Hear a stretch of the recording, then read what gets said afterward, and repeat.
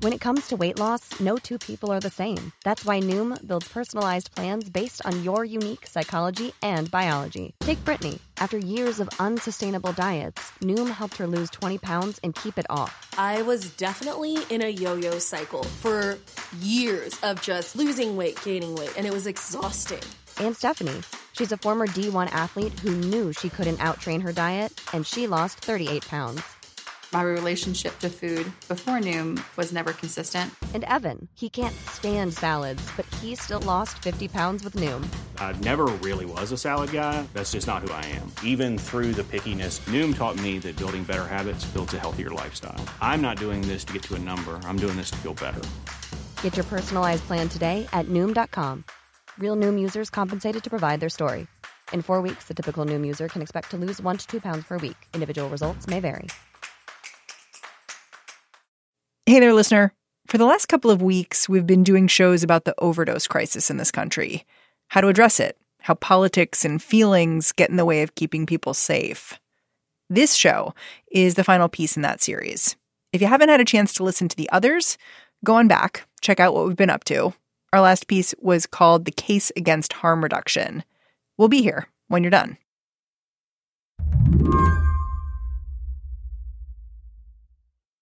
Lisa Daugaard has been called Seattle's reformer-in-chief.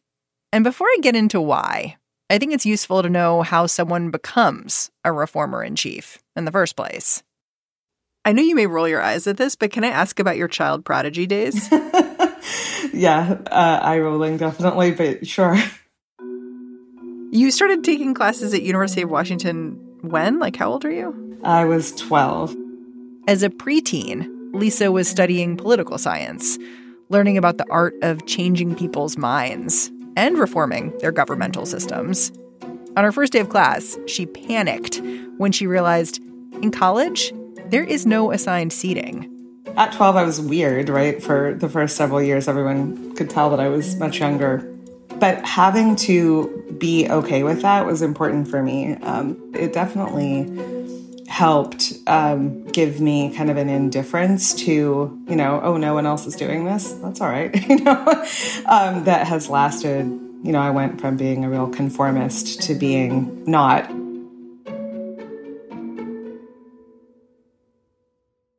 Decades later, the thing Lisa is trying to reform is the way Seattle handles homelessness and drug addiction. With a goal like that, you can see why it would help to be someone who thinks outside of the box. Residents of a Seattle, Washington neighborhood are up in arms over an illegal homeless encampment where... Over the last few years, Seattle's become known for these startling images. Pictures of people camped out in public, sometimes using drugs. Meanwhile, the unprecedented amount of drug abuse in Seattle is leading directly to a rise in violent crime. It all got worse after the pandemic. You get into these encampments, and I like to equate it to like Lord of the Flies. My shorthand for what we saw was worse than South Africa at the height of people being abandoned during apartheid. It was horrendous, and those conditions are continuing in a lot of spaces. The question has been, what to do about it? And what do you fix first? They sit here and they do their drugs and I got to smell it. And if you watch the news, you'll get the sense that for a lot of people, the thing that seems so outrageous, the thing people see, is the drugs. Using hard drugs in public seems like a violation of propriety so grave, it demands to be stamped out. It's the drugs. It's not a homeless problem. It's not a housing problem. It is a drug problem, and they need to address the drugs. You can feel the way people crave some kind of rule here, a rule that flips a switch and cleans things up all at once. But Lisa, she's got a very different solution. As a kid, could you have anticipated that years later you'd end up as one of the foremost drug policy advocates in Seattle? No, and I mean, back then I probably did think that, if something is bad, you make a rule. Last week on this show, we spoke to someone who wants drug users out of her neighborhood. Today, Lisa's going to explain how she's giving them the tools to stay. I'm Mary Harris. You're listening to What Next? Stick around.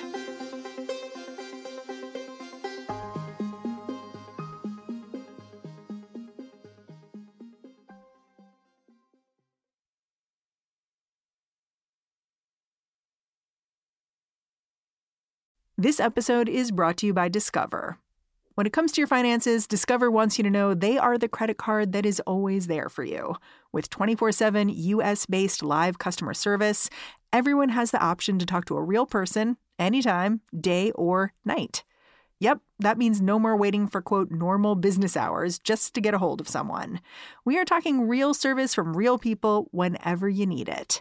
Get the customer service you deserve with Discover. Limitations apply. See terms at discover.com/creditcard.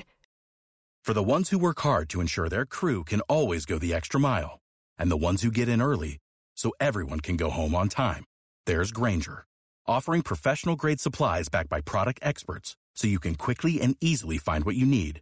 Plus, you can count on access to a committed team ready to go the extra mile for you. Call, click Grainger.com, or just stop by. Grainger, for the ones who get it done.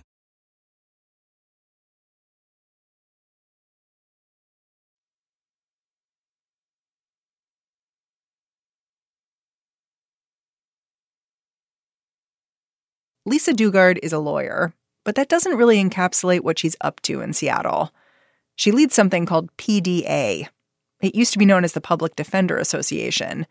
Now it's known as Purpose, Dignity, Action. This renaming is part of an intentional shift, an acknowledgement that Lisa and her colleagues are looking to operate outside of the criminal justice system.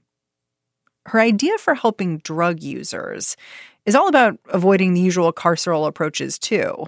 A few years back, Lisa was one of the most prominent activists pushing Seattle to open a supervised consumption site.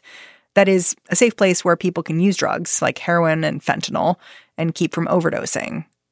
In 2017, the city council set aside more than $1 million to make this happen. But this supervised consumption site never opened its doors. So I asked Lisa, why? There was some community opposition, and that ended up being translated into an initiative to ban supervised consumption sites in King County unless a local city or town affirmatively took steps to invite or to welcome them. To create a default, essentially, of no unless a city affirmatively established that they were approving the idea. That initiative ended up being defeated in litigation. So we were able to address and deal with the technical problems, the legal challenges. Yeah. I mean, I read about this scene where people showed up in scarves to protest. Was that common? No, it was not common. I mean, this is what was so notable. There was really muted opposition. The concept of harm reduction, meeting people where they are, moving people along, was widely supported. There were a few community organizations that were alarmed about this, but they were a distinct minority, and there was no political reason that this, didn't advance. You said that the mayor really backed off the idea of a supervised consumption site, even though there was money in the budget for it. But I know at the same time, didn't the Deputy U.S. Attorney General write an op-ed basically saying that if a city like Seattle opened a supervised consumption site, it would face aggressive action by the federal government? Yeah, so that was under the Trump administration. But just to be clear, Seattle did all kinds of things that the Trump administration didn't want, and that was like a mark of pride. So defy the Trump administration was, generally speaking, something that local politicians outbid each other to do. Be a city of refuge for immigrants. Don't cooperate with ICE. There was all manner of defiance of the Trump administration. Strangely, only this one, seemed to land. And I don't think those of us who are working on this issue did not believe that the worry was about federal law enforcement consequences. The mayor at the time, Jenny Durkin, has a different memory of all this. She says it would have been irresponsible to have city contractors operating in direct violation of the feds. Whatever happened here, the fact remains, by the end of 2020, the idea of a standalone supervised consumption site was dead on arrival. At the same time, there was the pandemic going on. COVID had made Seattle's homelessness crisis even more visible. One estimate says that over the course of 2020, As many as 40,000 people ended up on Seattle's streets at one point or another.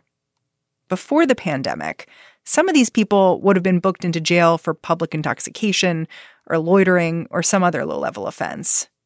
Now, everything was out in the open. We saw massive public chaos and disorder that is just non-viable.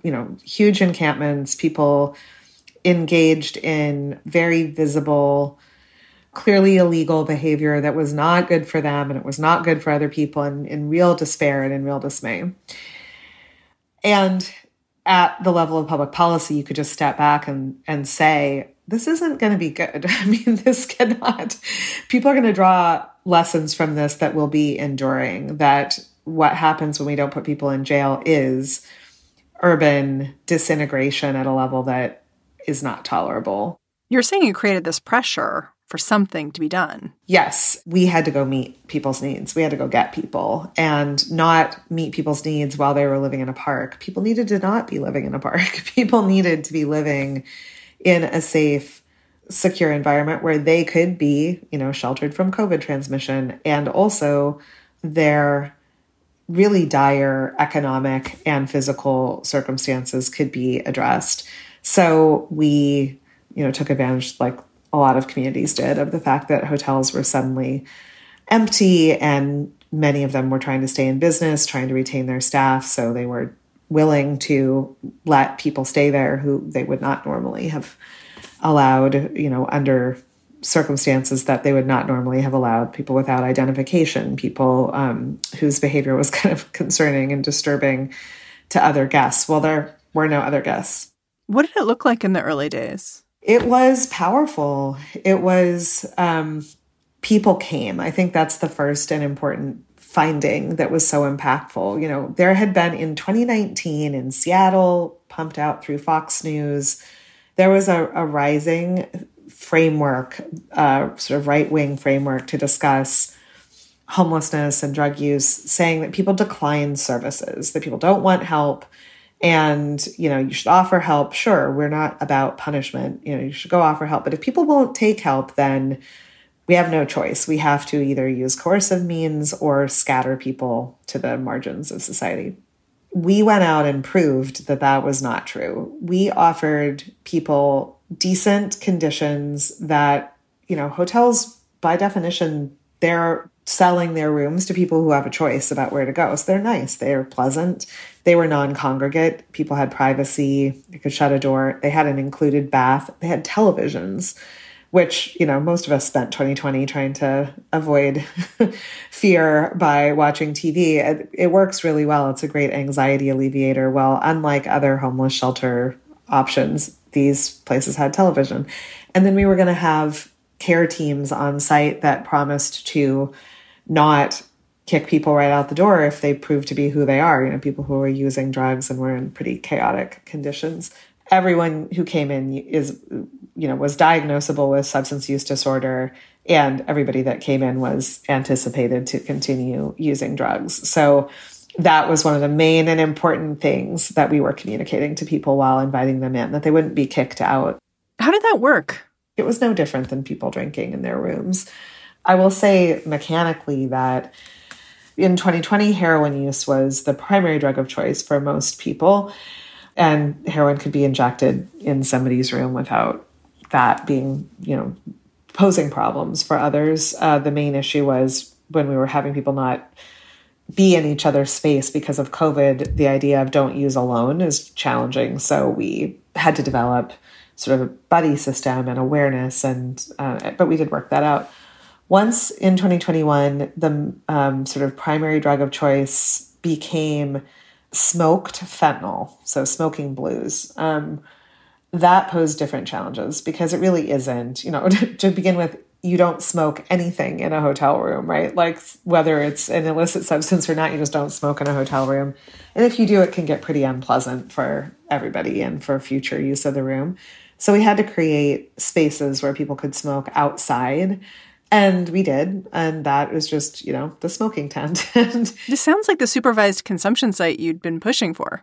It is that function. But the key point, right, is that it's embedded in a larger system of care that both has the potential to more rapidly stabilize and address people's needs, comprehensive needs, and it does. So I think in that way, it's like supervised consumption, but embedded in this larger project that really resonates with almost everybody.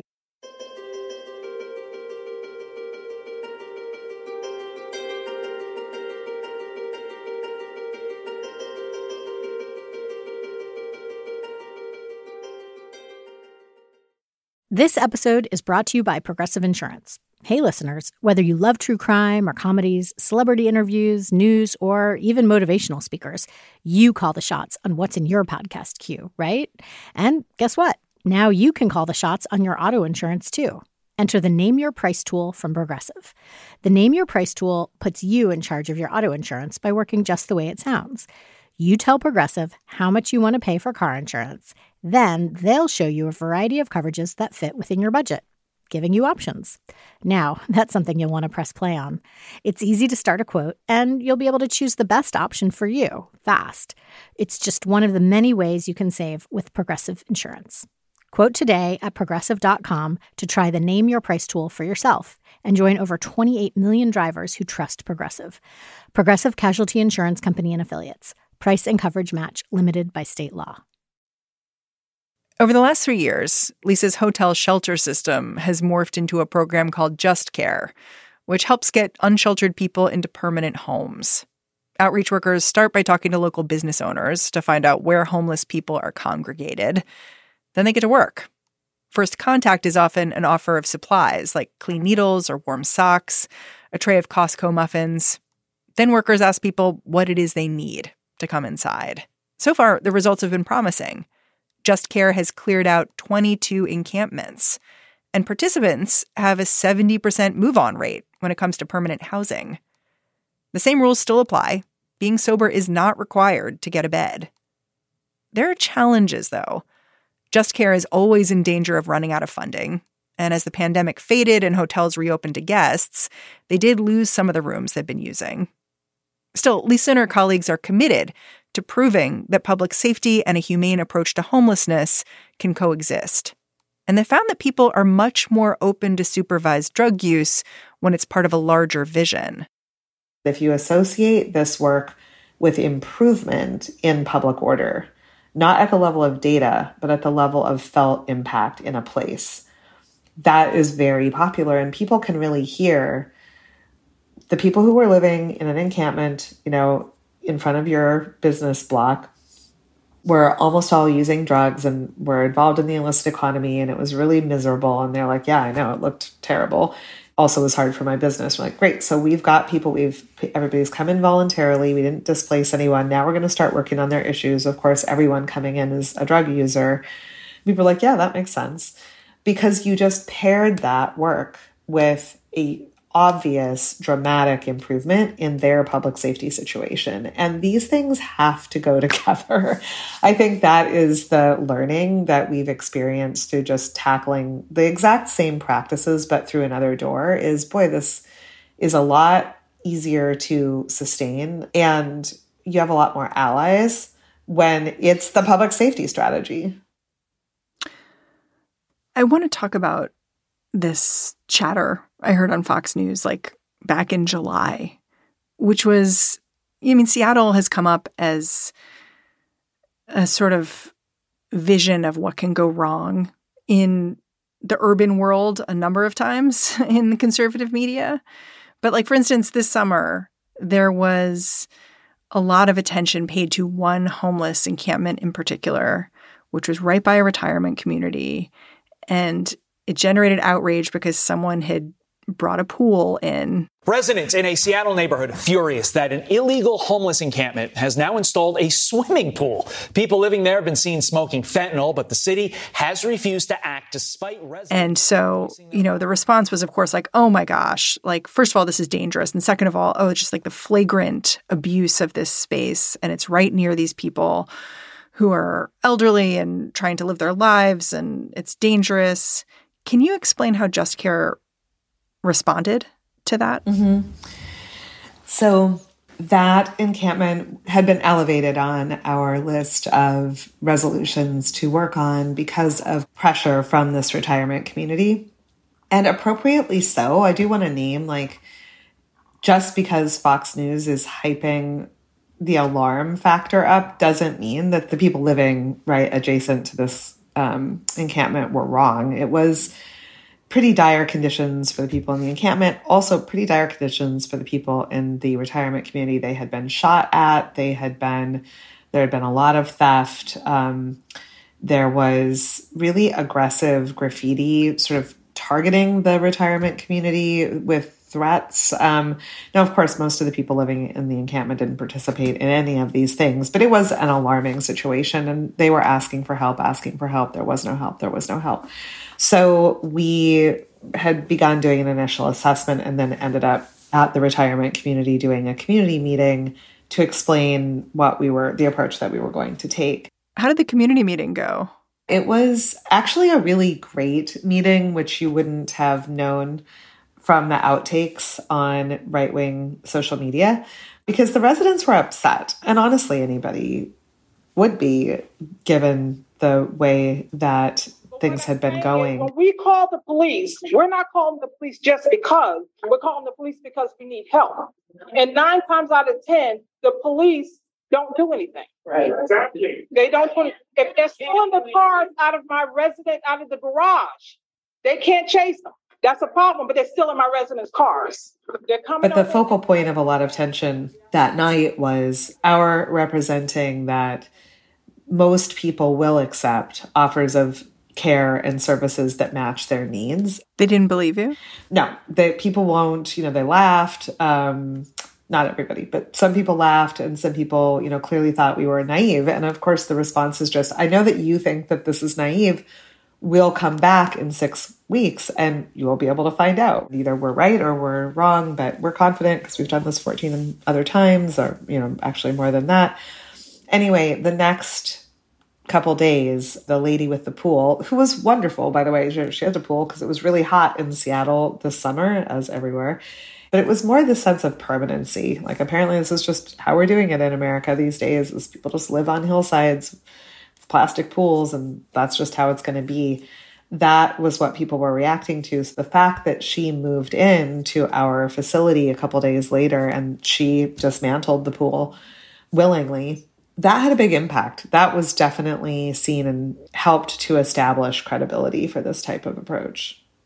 Did the woman with the pool know she'd become such a lightning rod? Yes, she was really eloquent she gave a lot of interviews, and she was really eloquent in defending that, if this is where you're going to live, you have to have some amenities. You can't just live in, a dirt pile. You have to try to make your place nice. And really, in a different time and place, anyone could relate to that. We too deserve to have a cool off. Anybody can have a pool. Everybody can enjoy their time, in the summer. We don't do a whole lot of intermingling in the community. Why not have a pool here so we can enjoy it in our own space? But she was equally, I think the thing that was lost on the left is she did not want to live in this encampment, right? This was not her idea of a great plan. She was just making the best of it. And so she wanted something too. We cannot get caught up in defending, oh, it's fine for people to live like this. It is not fine for people to live like this. And it is crucial that progressives who oppose punitive or sweeps responses not hand that agenda over to the right wing. You can't let the right be right about people shouldn't live here. No, people shouldn't live here. And most of the people living there don't want to be living there. When's your follow-up meeting with the retirement community? This is the final week of work, and so probably next week we'll be going back. Is it gone? Is the whole encampment gone? No, because most of the people are gone or about to be gone. We've moved a few people, like the lady with the pool, for specific reasons, but a health issue, or a guy with a wheelchair who really, it's just super hard for him to get around there. But the scheduled moves are all wrapping up this week. And then there will be a giant pile of debris to be taken away by that people voluntarily left, stuff that they chose not to take. And that'll be cleaned up by the state and by the City of Seattle cleanup team, which is really a great partner. And then it'll be as if there weren't, 80 people living there or staying there. Do you think the intervention would have worked if there wasn't like the threat that if you don't leave and go to the place that we've found, the cleanup will happen anyway? We tend to more use the fact that people don't want to live there if there's something better. That is really, that window won't stay open forever, right? So people are responding positively to those incentives rather than to a negative sense of, well, if you don't take this, then everything will be swept away and, you'll just be off on your own. I mean, that might be true at some level, but that's not the why of it. That is how sweeps go down, is that a team walks out and says, this place is scheduled for closure imminently.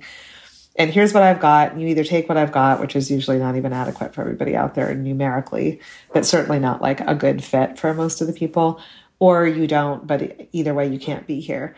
That is not how we approach this. We know people's needs so well that what we're working on with them is a response to their needs. And we're working to make that happen sooner rather than later, because why not?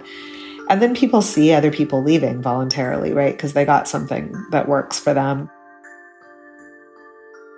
In this one encampment, I will say there are a couple of people out of the, original scores and scores and scores of people who have indicated that they're not going and they're not staying. They're going to sort of melt into the surrounding woods. There are many encampments where we've left with a plan for each person. That is not true here. There are just a couple people who are not going to stay and they're not going to come with us. But it's not because we wouldn't have worked on a plan for them, and they know that.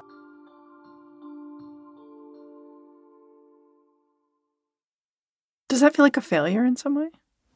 No, I think that there are some people who they have not experienced society having a place for them for so long that this would take, a decade of therapy if the person was housed and had all the resources in the world. It's just really understandable that some people are not willing to.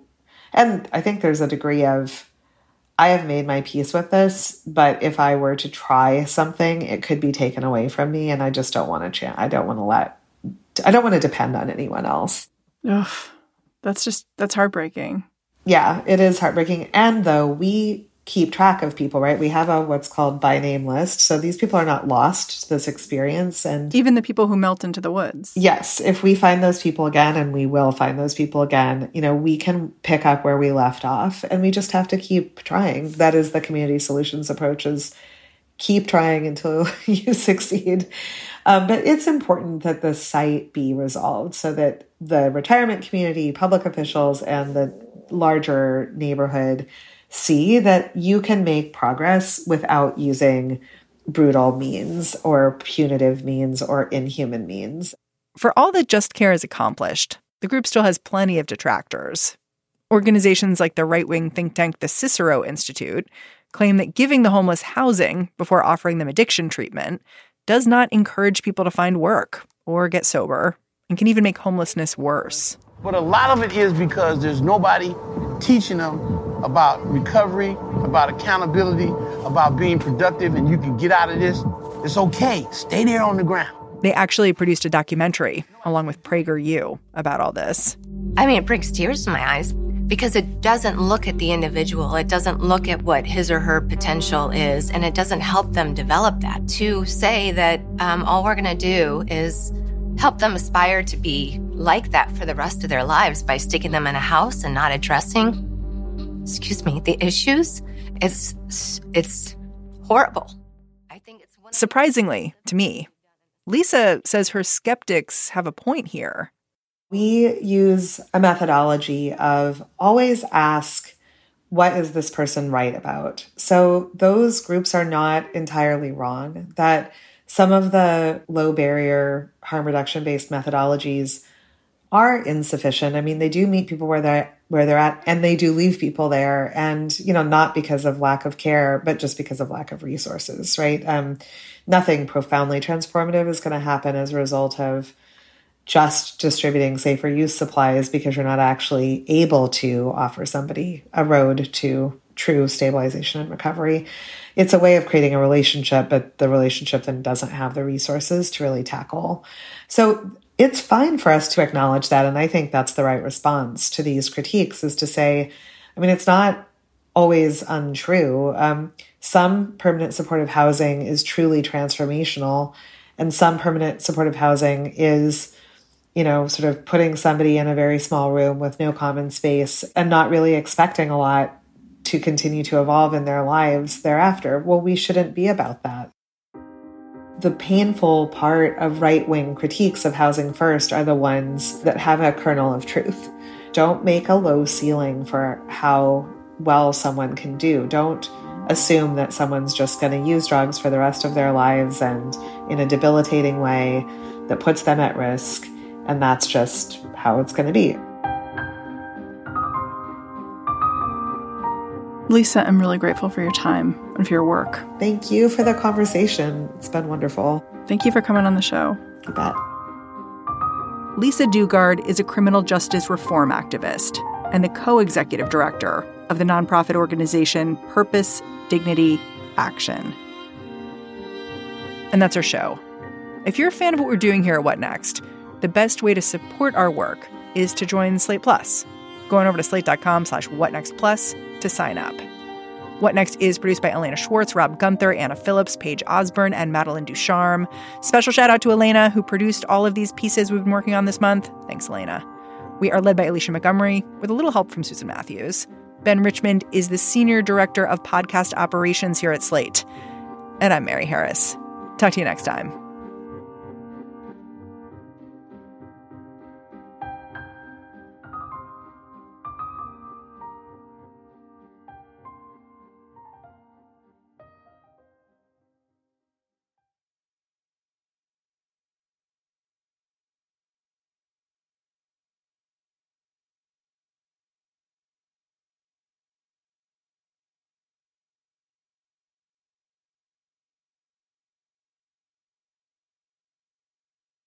Judy was boring. Hello. Then Judy discovered ChumbaCasino.com. It's my little escape. Now Judy's the life of the party. Oh, baby, mama's bringing home the bacon. Whoa, take it easy, Judy. The Chumba life is for everybody. So go to ChumbaCasino.com and play over 100 casino-style games. Join today and play for free for your chance to redeem some serious prizes. ChumbaCasino.com. No purchase necessary. Void where prohibited by law. 18+ terms and conditions apply. See website for details.